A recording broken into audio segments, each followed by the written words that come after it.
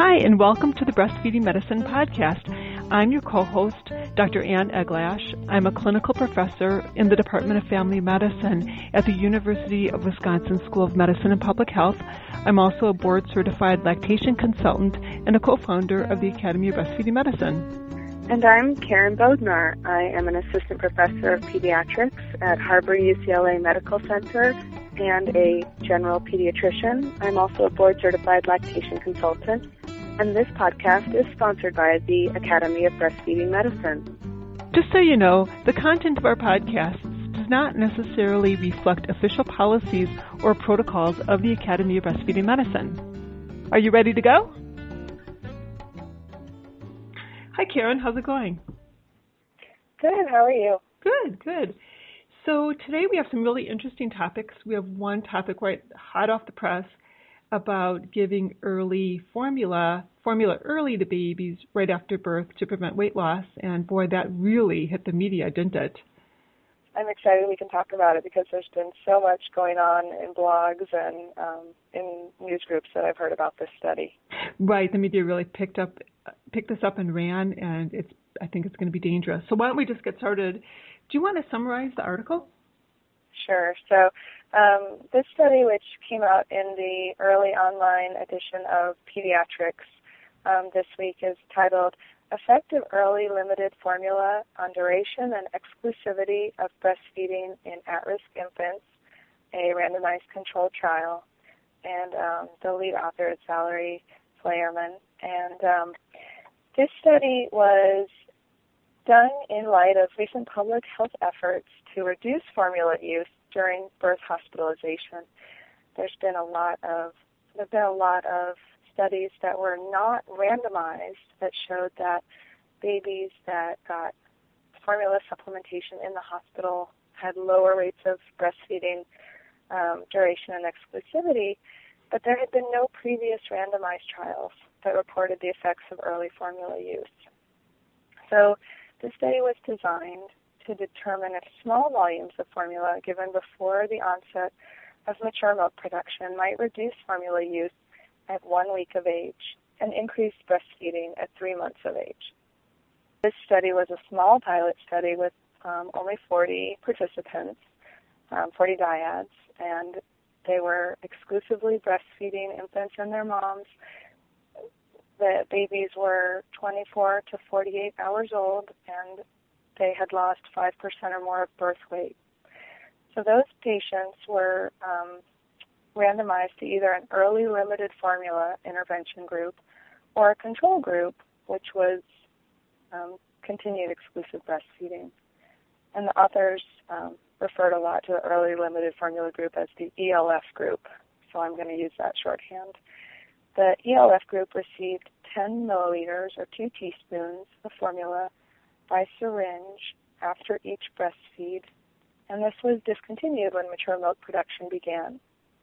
The outcomes were breastfeeding and formula use at 1 week of age, as well as 1, 2, and 3 months of age. And the results of the study showed that fewer babies from the limited supplementation group were using formula at 1 week of age. In fact, only 2 of 20 of those babies, or 10%, in the supplemented group were using formula at 1 week, compared with 9 out of 19, or 47% of the control group. And at 3 months of age, 79% of the babies who had been supplemented were breastfeeding exclusively, compared with only 42% of the control group. And the conclusions that the authors drew from these results were that early limited formula use could reduce long-term formula use at 1 week and increase breastfeeding at 3 months of age for some infants.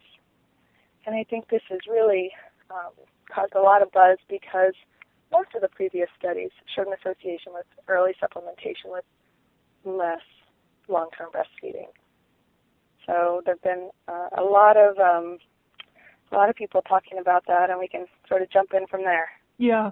So Dr. Allison Stube wrote in the Academy of Breastfeeding Medicine blog an analysis of the study, and I think she hit it right on the head in that first paragraph of her blog where she talks about the difference between giving these really small measured amounts of formula at 5% weight loss, which is 5% weight loss happens in 12 hours. It's crazy for a lot of babies. Giving these really small measured amounts and then stopping when milk comes in, as opposed to plunking down a couple bottles or a 6-pack of 2-ounce bottles of formula in the exam room, and when the baby's really fussy and 8% down, and it's day 2 or day 3, and moms are told, well, you need to supplement, but no one's telling them how much to supplement. They're just giving these larger amounts of formula, and then that will delay infant feeding. They're not going to breastfeed as often, and to me, the study does not address the type of counseling that mothers got when they were exclusively breastfeeding. And we don't know what happened on day 3. What happened on day 3 and 4 when these mothers went home and they were exclusively breastfeeding and they were down 8 or 9% and maybe a little yellow? Who knows what doctors they were going to who may have said, oh, I don't like the weight loss, give some formula, and that's the counseling that they got. So there's something lost in the study between what happened at the time of discharge and at 1 week to explain. Absolutely. And the group that got the formula early on may have understood, okay, I understand that I should only give these minute amounts of formula, and they told me to stop. So they got guidance on formula use, but the other group didn't. Yeah, and that was really highlighted near the very end of the study. So I think the biggest thing I took away from reading all the comments that were made on Alison Stuby's blog was so many of the people saying, that the headline of this, the one-line result of the study does not say it all. It does tell us something interesting. I think this study definitely gave an interesting result, but reading deeper is what is going to teach us something and tell us where to go from here. And so this study, like most studies, was analyzed on intention to treat. And so what that means is, for our listeners who might not be familiar, that the babies were treated by the study authors in a certain way. They were given the supplement or they were not. And then later on they were measured to see what happened. But other things happened to those patients besides just that treatment that was given by the study authors. And that's what you were saying about what happened on day 3 and 4 of life. And in the results, there's this little sentence that says, during the first week after birth, newborns assigned to the ELF received 116 milliliters of formula, and the controls, these were the babies who were supposedly not supplemented, or at least they were not by the study physicians, received 262 milliliters of formula. Right. And so what that actually said to me was the title of the study should be Strict Limitation of Supplementation Leads to Lower Formula Use Later. That is such as an opposed to suggesting that some formula use versus no formula use leads to less formula later. It's not true. Being really, really clear about limiting formula if it's needed leads to more breastfeeding later. Not saying, oh, don't do it. Right. And in fact, if you read through all the different points that are made in the discussion section, they say a delay in lactation leads to more formula use, and a delay in lactation leads to less exclusive breastfeeding at 3 months, which means more formula use is associated with less exclusive breastfeeding at 3 months. So it's not about giving formula is going to be associated with increased exclusivity. It's limiting that formula, that's limiting the supplementation. I think this is such an American study, too, because I bet in other countries, they're probably thinking, those crazy Americans, thinking that they have to supplement at 5% weight loss. And if we had a culture where we really, really encourage skin-to-skin and had the babies co-sleep with the babies in the hospital, have moms co-sleep with the babies in the hospital, and had every single early feeding cue translate into putting the baby to the breast, this would not even be an issue.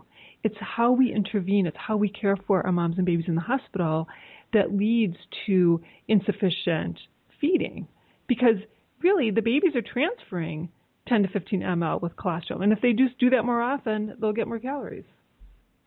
And a lot of the physicians who commented on the study commented on that exactly and said, what exactly was the effect, we don't know, of the control group. So the control group received an intervention. They wanted them to have the same amount of time with the study doctor.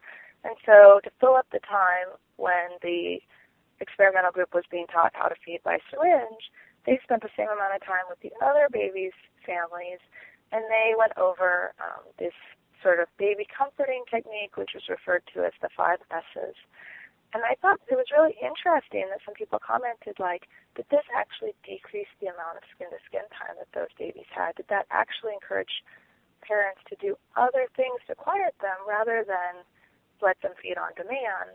And did that have an effect on whether or not those moms had delayed lactogenesis? Right, I agree. And, the study didn't document how often these babies had fed and whether or not there was rooming in and was this a baby-friendly hospital. So we don't really have any information about the quality of the frequency of feedings.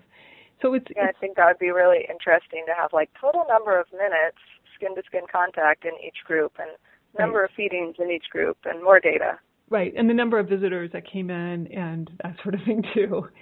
I think the other important point about this is a couple of other important points. One is that this is a group of moms that were willing to be randomized into this study, and the authors said in their introduction that most mothers are okay with adding some supplementation early on. And I would say that that's not true of my population. I would say my population gets very, very upset about the idea of having to give formula, and they will stick it out and not want to give formula because they see that as giving up and not being successful. And then, go ahead. I was just going to say, I think that was one of several problems that the authors noted in their sort of discussion of the limitations of their study was that there was really limited, there were a lot of problems that led to questions about the external validity of the study. So whether or not it could be applied to groups like your group or a population like IC, which is a much more diverse population with much lower education than this group. Mm-hmm. Yeah. And then the other issue is the multiparity in each group.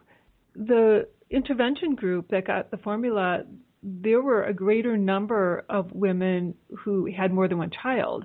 And having more than one child, having a history of more than one child, is associated with increased exclusivity of breastfeeding, meaning that they don't supplement at 3 months. And so the groups are not really even comparable.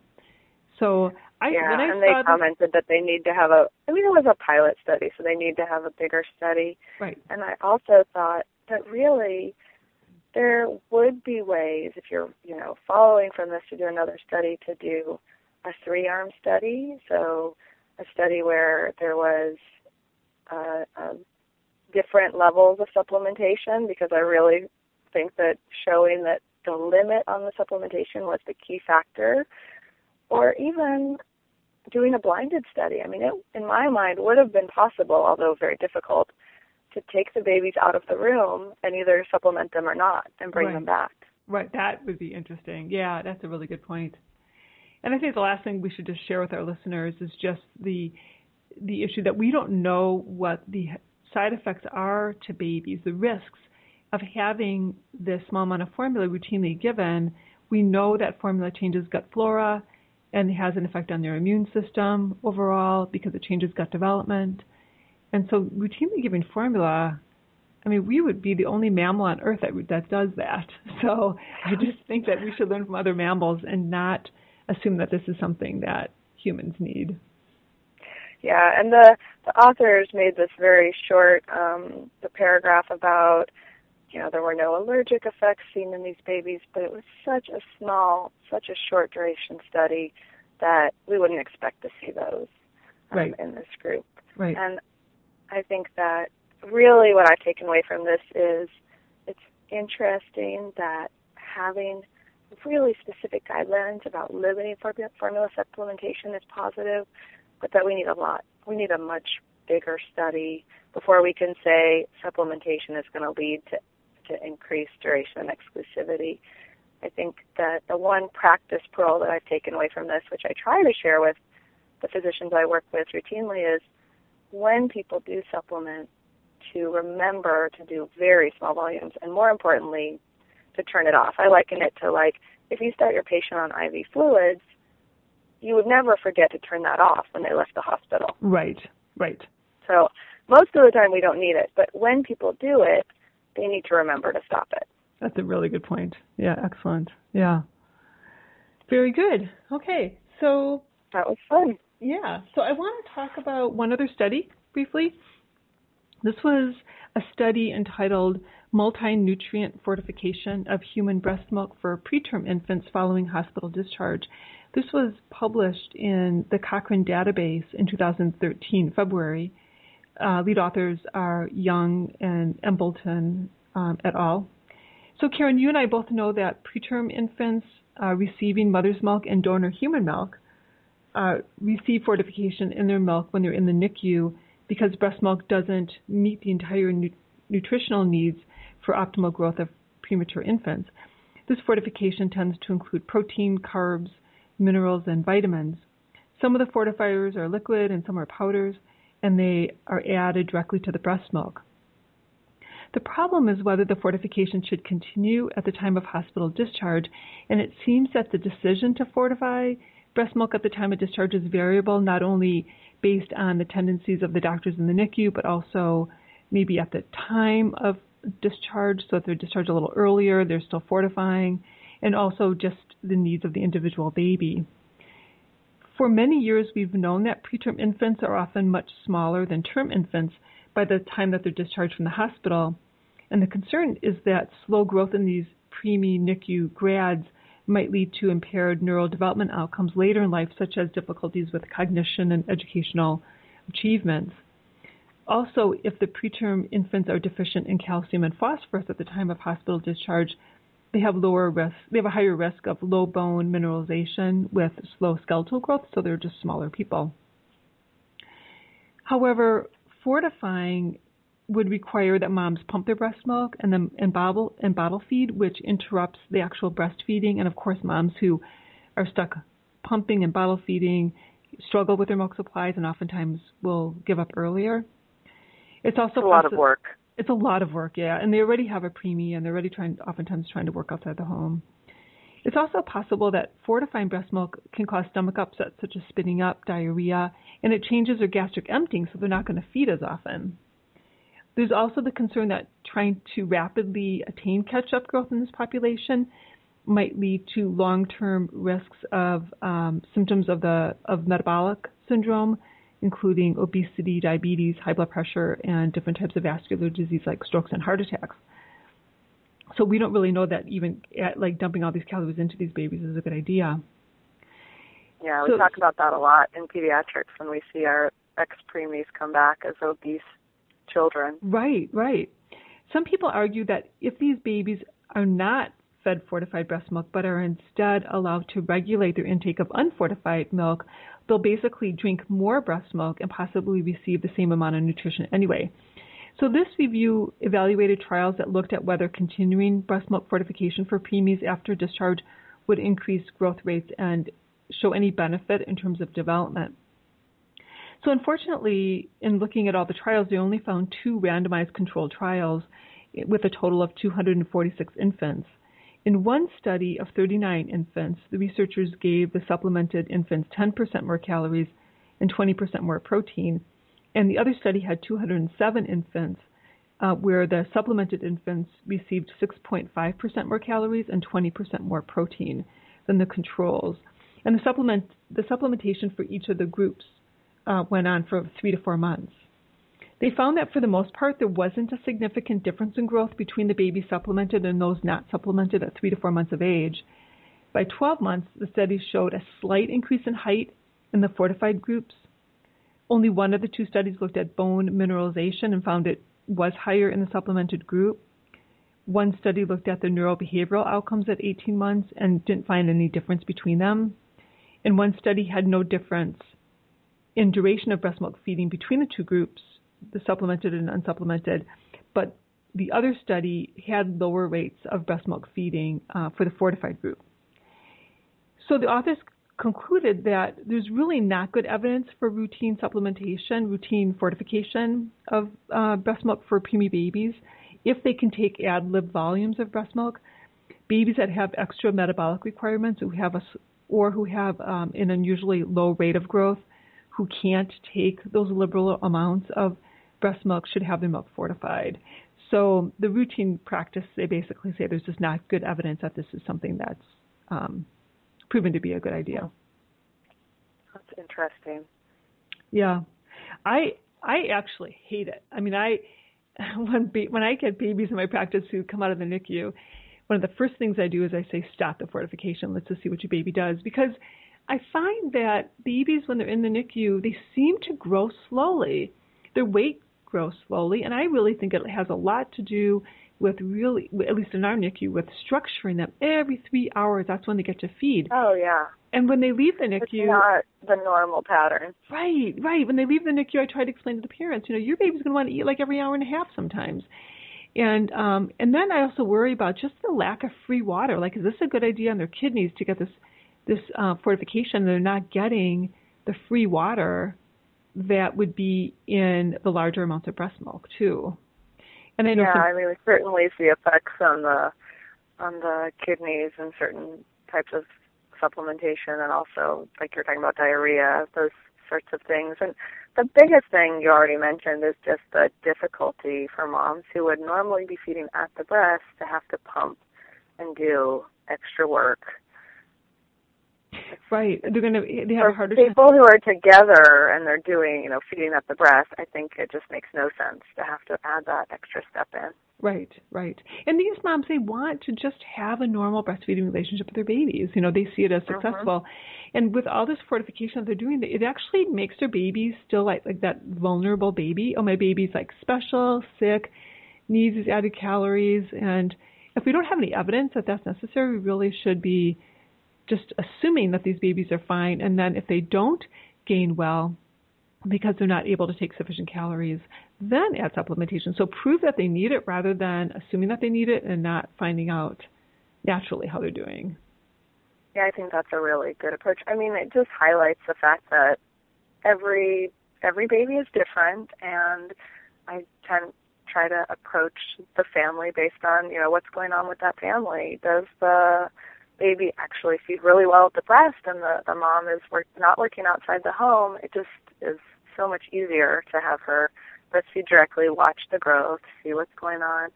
I was surprised to hear that those studies had supplementation going on for fortification going on for so long. I think you said 24 months. It just seems incredibly long to me. I don't know anybody who does it. I'm sorry. They were supplementing the babies for 3 to 4 months. Oh, 3 to 4 months. Yeah, 3 to 4 months. Yeah. Okay. Well, it's great talking to you, and we will talk again soon in a couple weeks. Sounds good. All right. Take care. If you have any interest in the Academy of Breastfeeding Medicine or any questions or comments about this podcast, please email us at abm@b as in boy, f as in Frank, med.org. Thanks for listening. We'll see you in a few weeks.